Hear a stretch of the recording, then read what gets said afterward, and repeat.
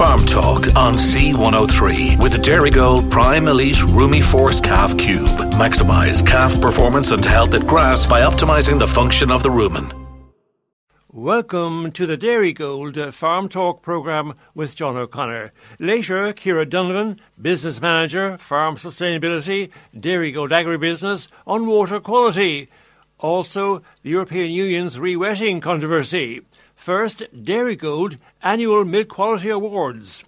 On Friday, 26th of May, Dairygold's milk supplier, Dennis O'Leary from Blarney, was declared the overall winner of the 2022 Dairygold Milk Quality Awards, also winner of the East Cork region for consistently supplying the best quality milk to Dairygold throughout the year 2022.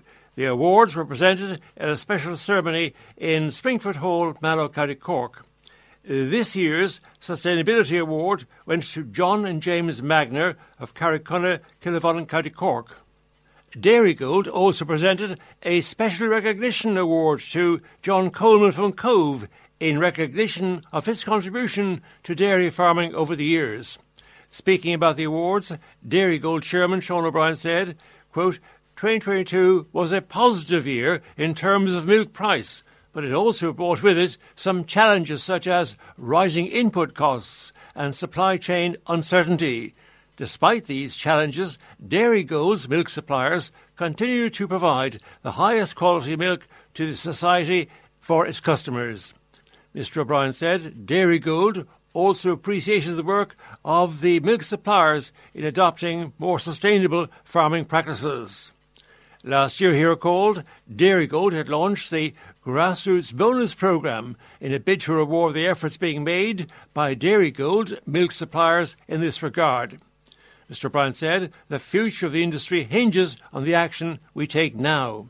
Congratulating the winners, Dairygold Chief Executive Conor Galvin said, quote, our customers have come to expect a high standard and high quality product from us, and it's our milk suppliers that enable us to deliver on that expectation.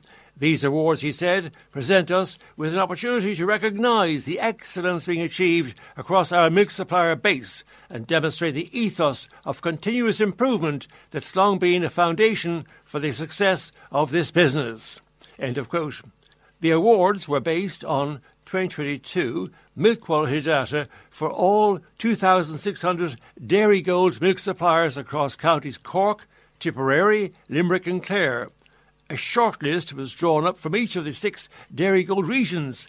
18 finalists underwent adjudication by Don Crowley, Teagasc dairy specialist, and Professor Frank Buckley, University College Cork. The judges chose 1 overall winner, 6 regional winners, a sustainability winner, and a special recognition award winner. To coincide with June 1st, World Milk Day, Mr Pat McCormack, the president of the ICMSA, said he hoped people had found time on June 1st to raise a glass of milk to Irish farmers whom he said were the most naturally sustainable producers of our most naturally nutritious drink. ICSA President Mr Dermot Kelleher said that Irish farmers had no objection to protecting nature and enhancing biodiversity, and that more consultation on how best to achieve these objectives needs to happen. Mr Kelleher said EU policies affecting farmers need to be worked out with farmers. Protecting our environment is vital, but supporting the livelihoods of farmers is a prerequisite. A Munster IFA grain meeting takes place on Thursday, 8th of June, in Corranmart, Fermoy at 8 p.m. sharp. Speakers, IFA President Tim Cullinan, IFA National Grain Chair Kieran McAvoy, IFA Chief Economist Tig Buckley, and also a Teagasc tillage specialist will be in attendance. All welcome to attend, and that's taking place Thursday, June 8th at 8 p.m. sharp in Corranmart, Fermoy.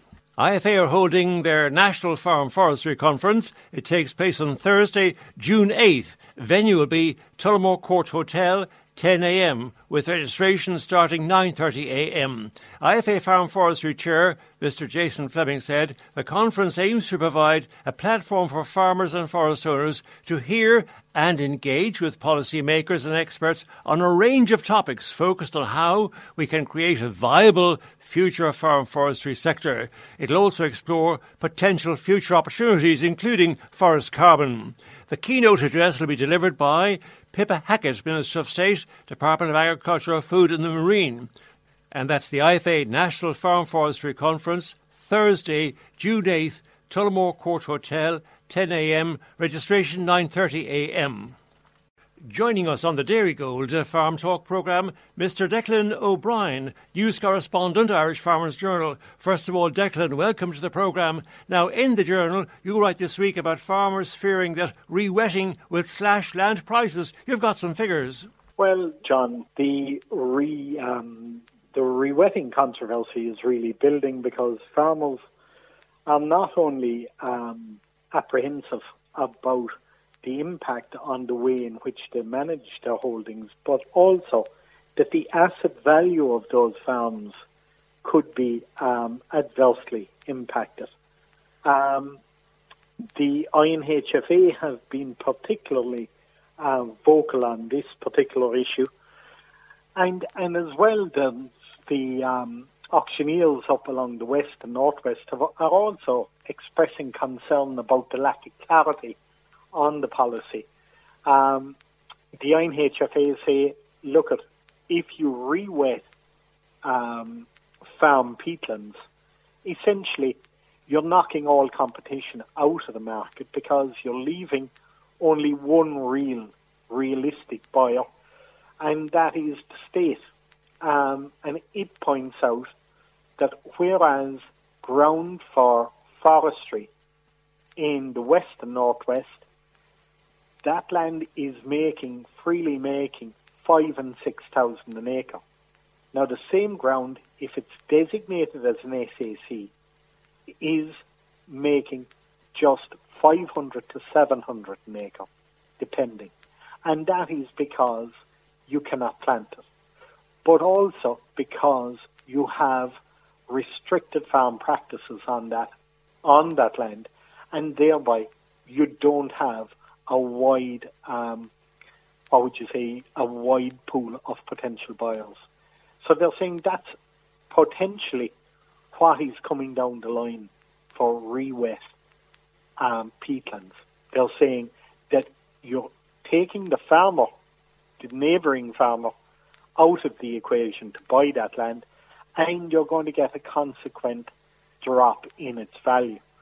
Now, it is difficult to say exactly where the new market will fall to, because auctioneers are saying it depends on the level of compensation that's going to be paid to farmers.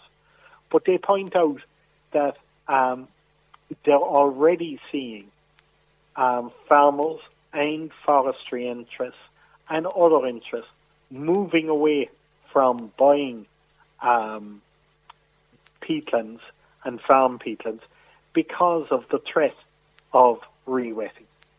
So one auctioneer that I talked to this week, John Early, who'd be very active in Roscommon, he said to me he lost 3 definite sales in recent weeks because of the threat of re-wetting. And he says a 4th is in the balance. So it's having an impact on the ground.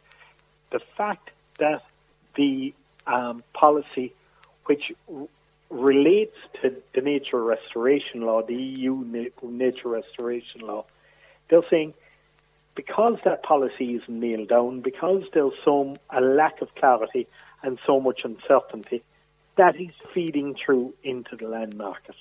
The Minister for Agriculture, Mr. Charlie McConalogue, he's been reported as calming farmers by saying that there'll be no requirement for farmers to re-wet their land up to about 2050 because Bordemona land, the 80,000 acres of drained peatlands they're working on, etc., and various other programmes on state-owned land. Because of this, no farmers will be forced to re-wet their land.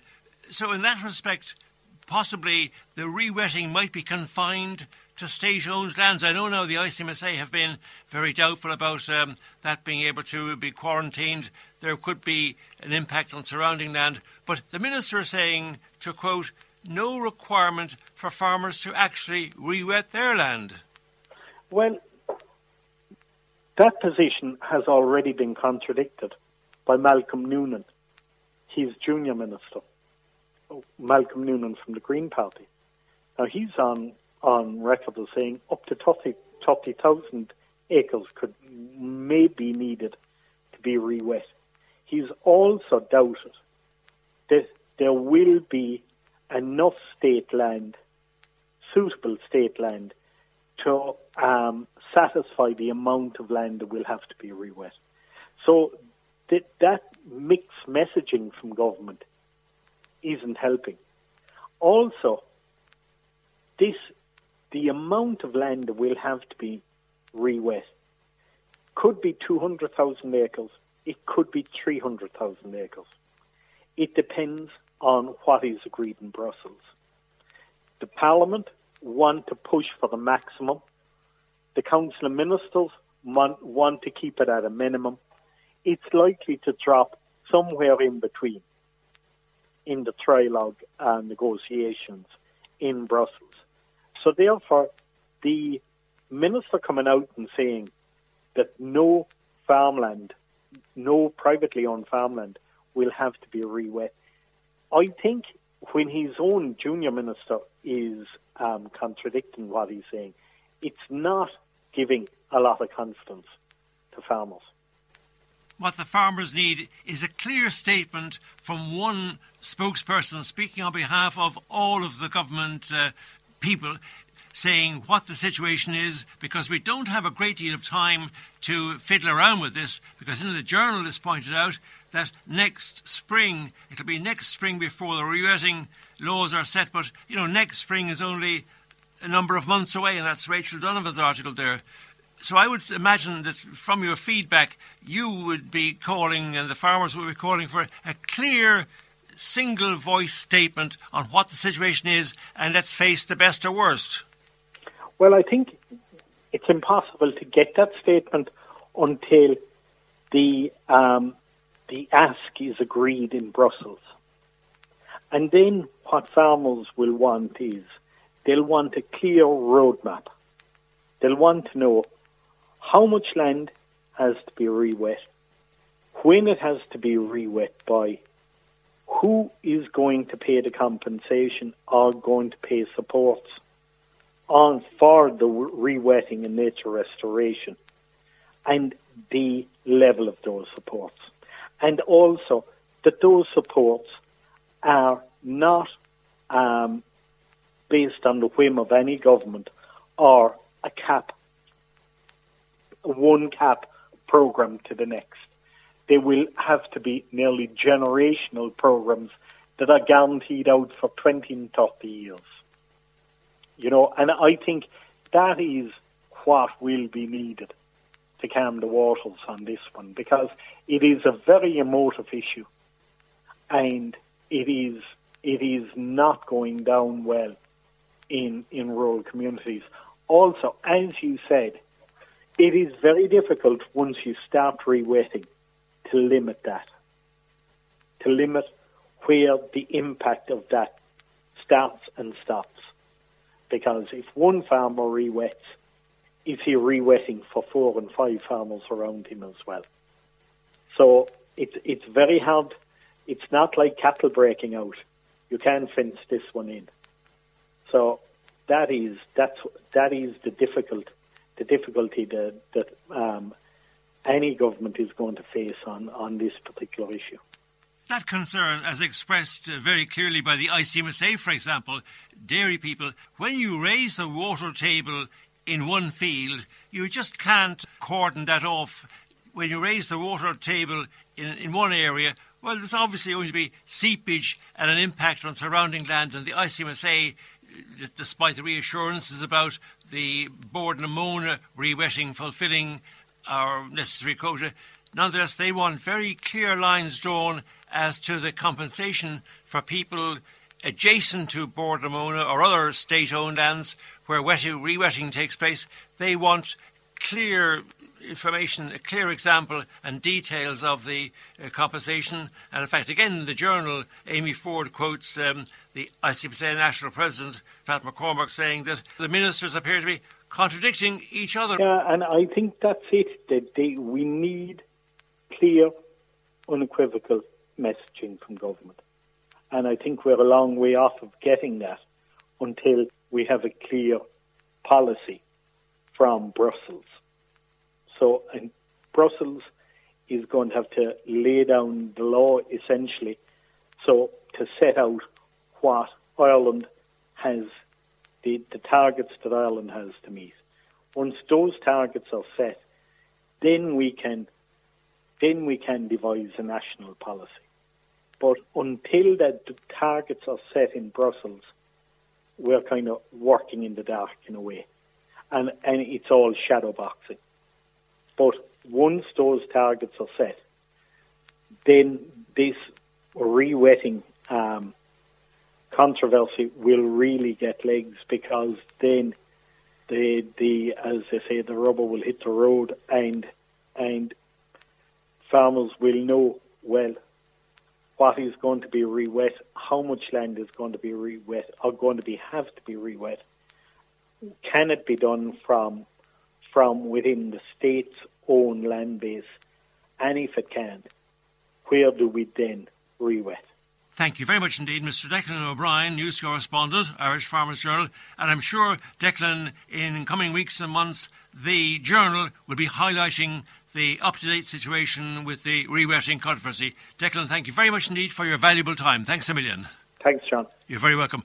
Joining us on the Dairygold Farm Talk programme, Ms. Orla Quigley, Teagasc Dairy Advisor with the Teagasc office in Midleton. First of all, Orla, welcome to the programme. Now, some very important matters. We're halfway through the breeding season for many dairy farmers. What should farmers be looking out for at this point, Orla? Okay, John, I suppose firstly farmers need to be looking at any cows that haven't shown signs of heat yet and getting them checked by their vet or getting them scanned by a scanner. And then secondly, I suppose farmers need to be focusing on their non-return rate. There's a target of about 65% for that. So what that means basically, on a 100 cow herd, 90 of those cows have been submitted in the first 3 weeks. That's an average of 30 cows per week. In the second 3 weeks, they'd want to see no more than 10 cows per week repeating. If they're seeing 15 to 20 cows repeating, they have some sort of problem with their conception rates and they need to get that examined. Things that can cause issues with conception rates, I suppose, are the timing of AI, maybe an issue with their AI technician, and I suppose the health of the cow. If the cow's in poor condition to start with, or if there's some other underlying health issues within the herd. Now we turn to grassland and grassland management. With grassland management, what should farmers be doing in this very warm spell of weather? In the last 2 weeks, a lot of farmers have managed to get their first cut silage finished up, and they'd be conscious, I suppose, of heading into kind of drought conditions. Surprisingly, growth is still quite high. The average growth last week was somewhere up around 70 kilos of dry matter per hectare per day. For this week, Teagasc have predicted a growth of 60 kilos of dry matter per hectare per day. It would be important for farmers to get out and walk their grass and see that the grass is still growing. If grass is still growing, it's important to continue with some level of fertiliser, be it maybe some parlour washings or maybe 10 to 15 units of nitrogen. Along with that, it's important to keep quality. If covers are going high, above maybe 1,800 kilos of dry matter per hectare, it's important to skip them to keep cows on high quality grass while also maintaining a rotation length of 20 to 25 days. When we talk about fertiliser and the second cut where people reach that, what fertiliser rate should farmers be spreading for second cut silage? It depends on the yield. So if they're looking at somewhere around maybe a 6 tonne per acre of fresh yield, they need to be fertilising with about 60 units of nitrogen, somewhere around 10 units of P and 60 units of K. And it's important also to get out maybe somewhere around 10 to 15 units of sulphur. Given the dry conditions, it might be no harm maybe to split the fertiliser applications and maybe go with half now and half in a few weeks when the rain does come. Could you comment on the situation in general as we speak? Plenty of silage wagons on the roads, in addition to the normal heavy traffic. To remind farmers, contractors and even rural dwellers to remain extra vigilant at this time of year. Like you said, there's a lot of heavy machinery moving on the roads and also within fields, and I suppose that can draw attention to young kids and people outside of the farm owners into yards and fields to observe the heavy machinery. Along with that, this time of year, as we're halfway through the midpoint of the breeding season, often stock bulls are out weighing cows. It's just important to make everyone vigilant of bulls and machinery at this time of year. Any upcoming events you want to publicise or remind listeners about? Anything, deadlines or upcoming events? We completed the base deadline was last Monday, but I suppose the transfer of entitlements has been extended until the 14th of June. Just to remind people anyway that's still trading entitlements or sorting out paperwork attached to them, that it's the 14th of June is the deadline for them. In terms of upcoming events, there'll be more details to follow, but the Moore Park Open Day will be held on the 4th of July this year, and the Sheep in Fermoy, and the Sheep Open Day will be held on the 17th of July in Gerteen College in Tipperary. Thank you very much indeed, Miss Orla Quigley, Dairy Advisor with the Teagasc office in Middleton in County Cork. Thank you. Joining us on the Dairygold Farm Talk programme, Miss Ciara Donovan, Business Manager, Farm Sustainability at Dairygold Agribusiness. First of all, Ciara, welcome to the programme. Now, very important, of course, we all need it, water. Could you please remind our listeners what the main causes of poor water quality in Ireland would be, when it does occur? John, lovely to be here. So, John, I suppose everyone's kind of aware of the water quality issues. There certainly are a lot of pressures, and agriculture is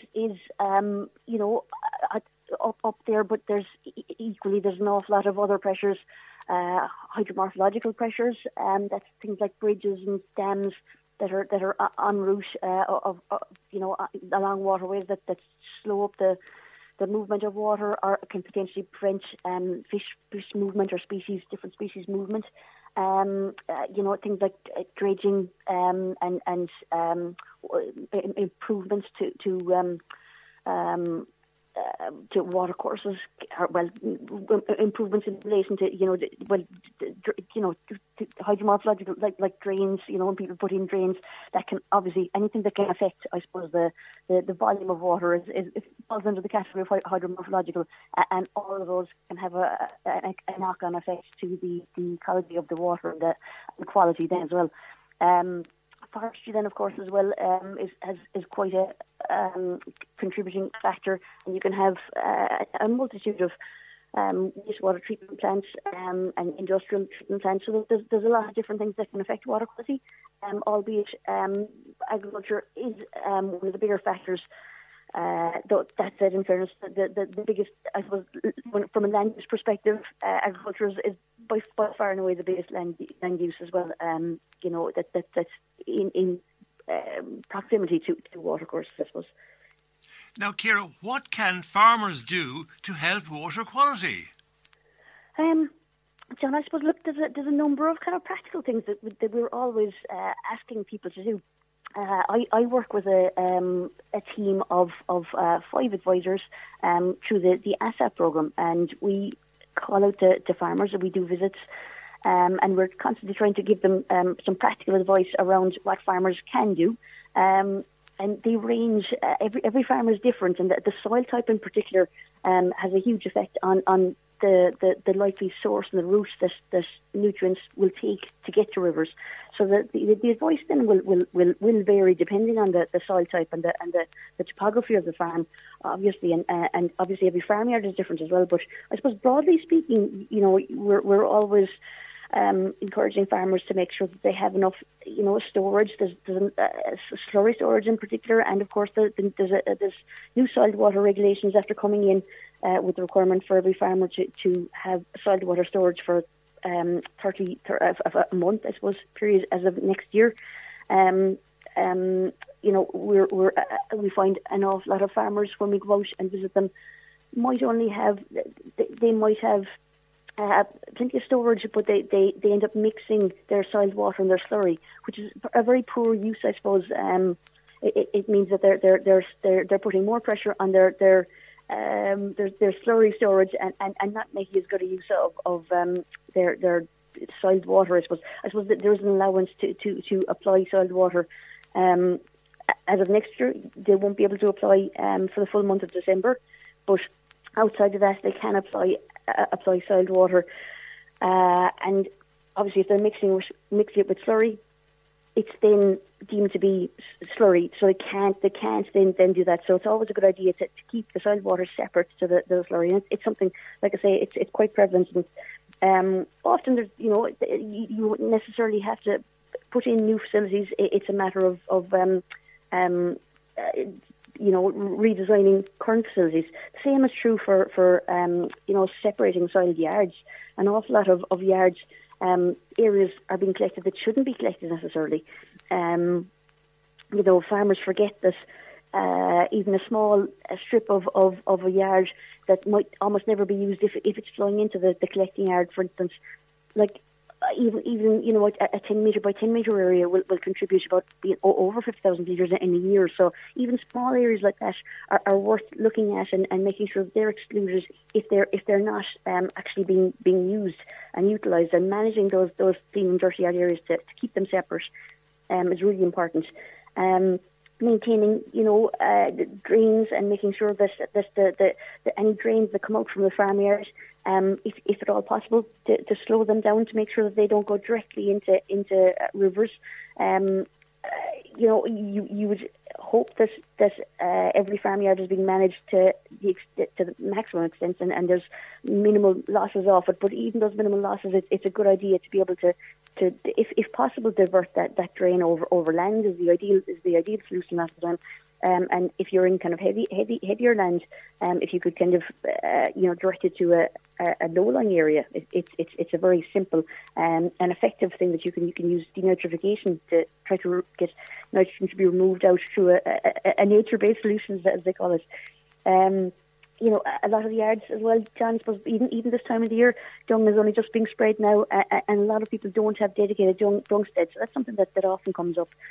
And silage pits, of course, we're coming up to a time when silage pits are extremely important, and I would encourage everyone to, for God's sake, make sure that before they put in the silage, to make sure that they know exactly how to use their facilities, and that whoever is going to be directing I suppose you should always be able to divert the effluent into the tank, and make sure that that's working right, that it's connected up right, that it's sealed around the outside, that there isn't a potential for silage effluent to be lost, to clean out all the collecting drains, and to make sure before the contractor comes out to have a conversation, or I suppose before he fills the silage pit, to have the conversation with him and make sure that he doesn't overfill the silage pit and cover over the collecting drains. That often happens. Farmers, they just have slightly more harvest than they should have, and rather than cordoning off a certain area and potentially baling it, they'll increase the size and bring the silage pit out further and end up covering over the collecting drains. And then you have a much, much bigger issue of collecting an awful lot of silage effluent that you might not you should, because the yard was never designed for. I suppose if just God forbid if something like that does happen, do make sure that you curtail any losses that can happen. Accidents can happen, but the important thing would be to make sure that if there is effluent that's, I suppose, potentially being lost, or if you go out and something has gone wrong, directing and curtailing and collecting, coming up with a temporary system to collect that effluent is the important thing, and making sure that it can't get into a drain close by and being lost quickly. That's the important thing. I've even seen some farmers use a low little mound of lime, John. It's quite effective. It's quite a good temporary barrier, and it'll allow you to if there was effluent that was making its way towards a drain, for instance, and the fall of the land was bringing it that way. That's a very simple thing you can do to change the direction. Like I say, it's not an ideal situation. No one ever wants it to happen, but taking quick action and doing something like that to make sure that it doesn't reach the watercourse is essential, because it's extremely polluting.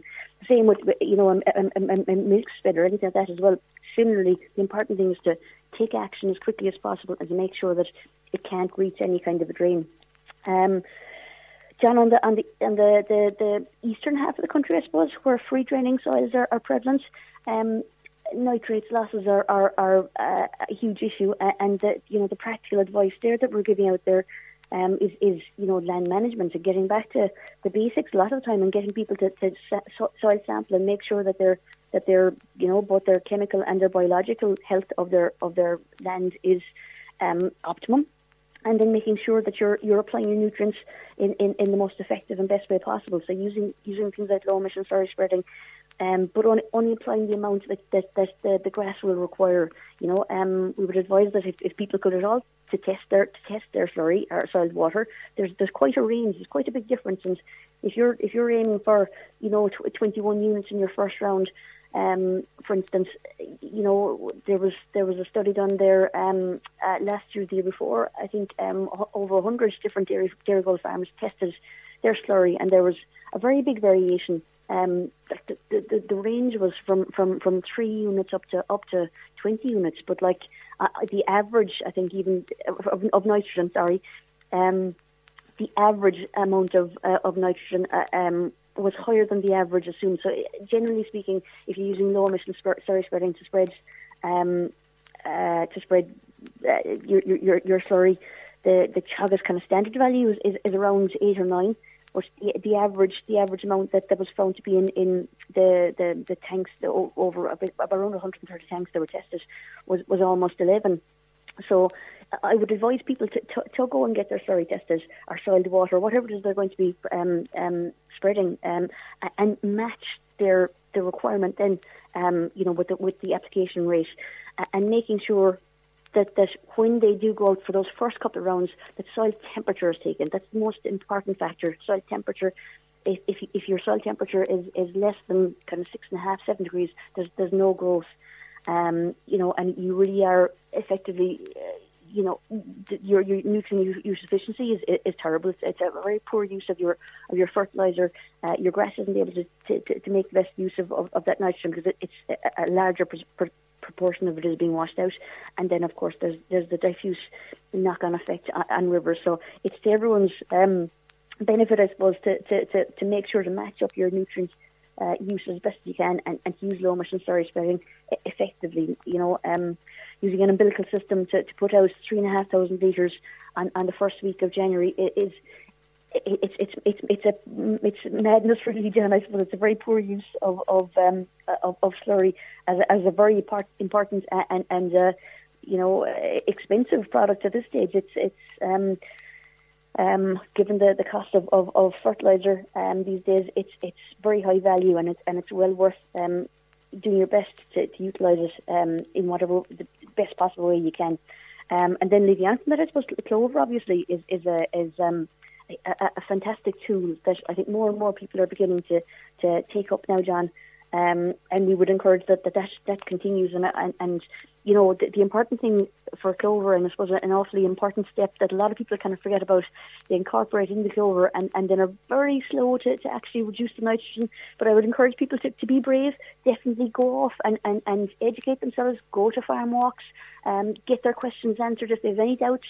There's loads of different routes to get help from at the moment, to find out how what those management actions are when it comes to clover. But by God, it's well worth getting right, John, because the amount of nitrogen that you can cut back to is massive, and it really is going to have a huge effect and hugely beneficial effect to water quality in the future. I suppose, John, one more thing then. I suppose, when it comes to what you should look at and how you can improve things when it comes to your own farmers is to consider what we call the critical source area, John, the route where, if you're spreading your nutrients, whether it's slurry or soiled water or fertilizer, and if you get heavy rain, what's the route? If you have heavy soil in particular, where's it going to go? And is there some actions you could do? Could you possibly put rather than having, if you know that any kind of runoff for a certain field is going to go in this direction, is there the potential to increase the size of the hedgerow, along this area, or is there the potential even to reduce change the contour of the field, the shape of the field, so that there's almost a dip in that field, so that if the nutrients do start running off the field, that they'll naturally stay in that dip and they won't go directly into a drain. It's called managing a critical source area in our language, I suppose, but it's a very practical and very simple thing that can be done and that anyone can do in their farm. It's a matter of thinking about it, I suppose. And look, I suppose, drain management, is another thing that we're often giving advice around, and it is this time of the year that we would say if you absolutely have to, and we would hope that people would avoid cleaning drains if at all possible. But if you absolutely have to, it's July, August, September are the months that you should go at it. But I suppose take every precaution you can then when you're managing your drains in relation to putting in sediment traps and I suppose not over deepening your drains and then fencing them off properly. It's often a good idea as well to put if you're putting in a drain, John, to put in that kind of an earthen bank berm. Talking a minute ago about contouring your land, putting an earthen bank berm along the side of your drain sometimes can be very helpful as well to prevent any kind of overland flow from entering in. Again, a very simple thing, and once it's done, it doesn't need to be done again. So there are a couple of very practical tips, Dan. I've probably spoken a bit too long there now, but does that answer the question, John? It certainly does. Well, thank you very much indeed for those very helpful recommendations environmentally and financially. And we know the economics of farming is very important in conjunction with the environment and improving the quality of our drinking water, which unfortunately is below par at some points in the country. Now we come to our sponsor, Dairygold Co-op. Could you please outline to our listeners some of the main things Dairygold are actually doing themselves to help water quality in conjunction with efficient farming and production of top-class healthy food? Well, I suppose first and foremost, John, this spring we've introduced the Grassroots programme, which has placed water quality central to the entire programme. There's it is a voluntary programme. But in fairness, the majority of our farmers have signed up to it, which is fantastic, really, and very, very reassuring. Entailed in it, there's a payment, a direct payment, for participating in the I suppose the Grassroots / ASAP program. Dairygold have been participating in the ASAP program, the Agricultural Sustainability Support and Advisory Program, which was a national program for 3 or 4 years now at this stage. And we've designed this program to dovetail into the ASAP program. And that program is all about actually visiting farms and looking at what the facilities are like on the farm, what the land is like, what the land management is like, and looking at all the different actions that I was just talking about, I suppose, but we relate them back to the farmer, I suppose, and are looking specifically at what that each farmer can specifically do. There's been a huge amount of regulatory change, John, in the last 3 or 4 years. The landscape has massively moved, and it's constantly moving with CAP and everything else now. And this program is designed to go out and to talk to the farmers and ask them what are they doing, what actions are they taking, and working with them to help them to understand what the new regulations are and help them to come to terms with the new requirements, give advice and provide any information they might need, and also help them to I suppose provide a second set of eyes when it comes to the design of facilities. And it's multifaceted, I suppose. Every farm visit is slightly different to the next, but broadly speaking, the ASAP visit is designed to help farmers to I suppose do whatever practical things that they can do to protect water quality on their specific farm. As part of the Grassroots, they get. I suppose that's the only compulsory part of it is of the Grassroots. Almost all the other actions, you don't necessarily have to do them, but to participate in the Grassroots program, you have to participate in the ASAP visit. And I suppose, John, it's a significant enough payment. It's 0.2 cents a litre.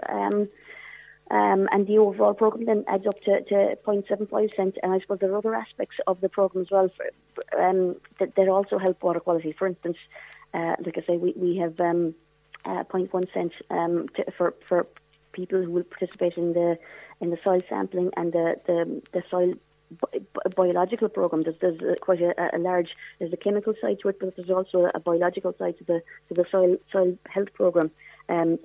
that's linked into the grassroots programme, and that's obviously, like I say, very, very important from a water quality perspective. A healthy soil is a soil that will retain nutrients better and will be less likely to leach nutrients. And then also, I suppose, as part of the grassroots programme, we're offering people a rebate and a financial incentive to purchase and use protective urea, which again has a very beneficial knock-on effect when it comes to water quality. The protected urea, it's released much slower than traditional urea would be or can. And that slow release means it's less likely to be washed off if you have very heavy rainfall events. And equally, I suppose, the research has shown that it actually, will grow more grass, and you therefore need to apply less fertilizer. So again, it's another tool in the toolbox to help farmers to reduce the amount of nitrogen and overall chemical fertilizer applications that they need to apply on farms, which again will all have a knock-on effect and a beneficial effect on water quality. So that's I suppose that's just the grassroots program, which is it's like I say, it's put water quality central. And I suppose we're tying in. There was pre-existing programs as well, of course, in Dairygold. The Signpost farmers obviously are 100% supporting this program, and they have been taking lots of actions to improve water quality themselves. And the two programs are being tied in together, I suppose, to help to promote water quality on the different Signpost farms as well. So. That's it, John. Really, they're the main actions. I suppose there's now five different advisors, like I say, that are visiting farms across the Dairygold region, and they're there for people to contact if they want support and have and to get any advice. And I suppose the target is that almost everyone will be visited within the next 2 years anyway. So that's it, and I suppose the other thing, I suppose it is worth saying that the ESSA program is part of a national program, and we do work with the LawPro, which is an arm of the County Council, and other colleagues in the Teagasc that are ASAP advisors as well. So again, there's a lot of national support, and there's an awful lot of buy-in from a lot of different organisations that's supposed to support this. So there's and there are, I suppose, benefits in that within the ASAP programme, where information comes back to us from the LawPro, the County Council section of the programme. The regular inspecting side of the County Council actually agreed to stay out of that area for action for an 18-month period, but that's only for the areas for action within the programme. And I suppose within Dairygold, we've now expanded that well and truly outside of the areas for action. We're aiming to, like I say, we've invited everyone in Dairygold to join the grassroots programme. So everyone is included in the grassroots ASAP programme, but within the ASAP programme and within the areas for action that were pre-existing, that continues, I suppose, and it's a very proactive program, which really is seeking to work with farmers and to help them, like I say, to help them to take the actions that are needed to improve water quality. And the research that comes through from the LawPro helps us to be specific about exactly what issues are happening on within the rivers, and exactly what specific actions we should be seeking, to solve the problem, I suppose, where it is an agricultural issue. It isn't always. Speaking there to Miss Ciara Donovan, Business Manager, Farm Sustainability, Dairygold Agribusiness. And from our conversation, I think here we can safely say every listener, every farmer, or even non-farmer or rural dweller, everyone has a role to play in improving our drinking water quality. We all have a role to play in order to be able to drink healthy water from our taps and for agriculture. So thank you very much indeed. Ms. Ciara Donovan, Business Manager, Farm Sustainability, Dairygold Agribusiness. Thank you very much, Ciara. Thanks a million. Thank you, John. And that's the Dairygold Farm Talk programme for now. I'm John O'Connor. Thanks to our contributors, Barry O'Mahony, 96 FM and C103 News Editor, Murray Tuig, 96 FM and C103 News Reporter, and also creator of the regular Farm Talk podcasts every week. A very special thank you to you, the listener, for tuning in, 7 a.m. to 8 a.m.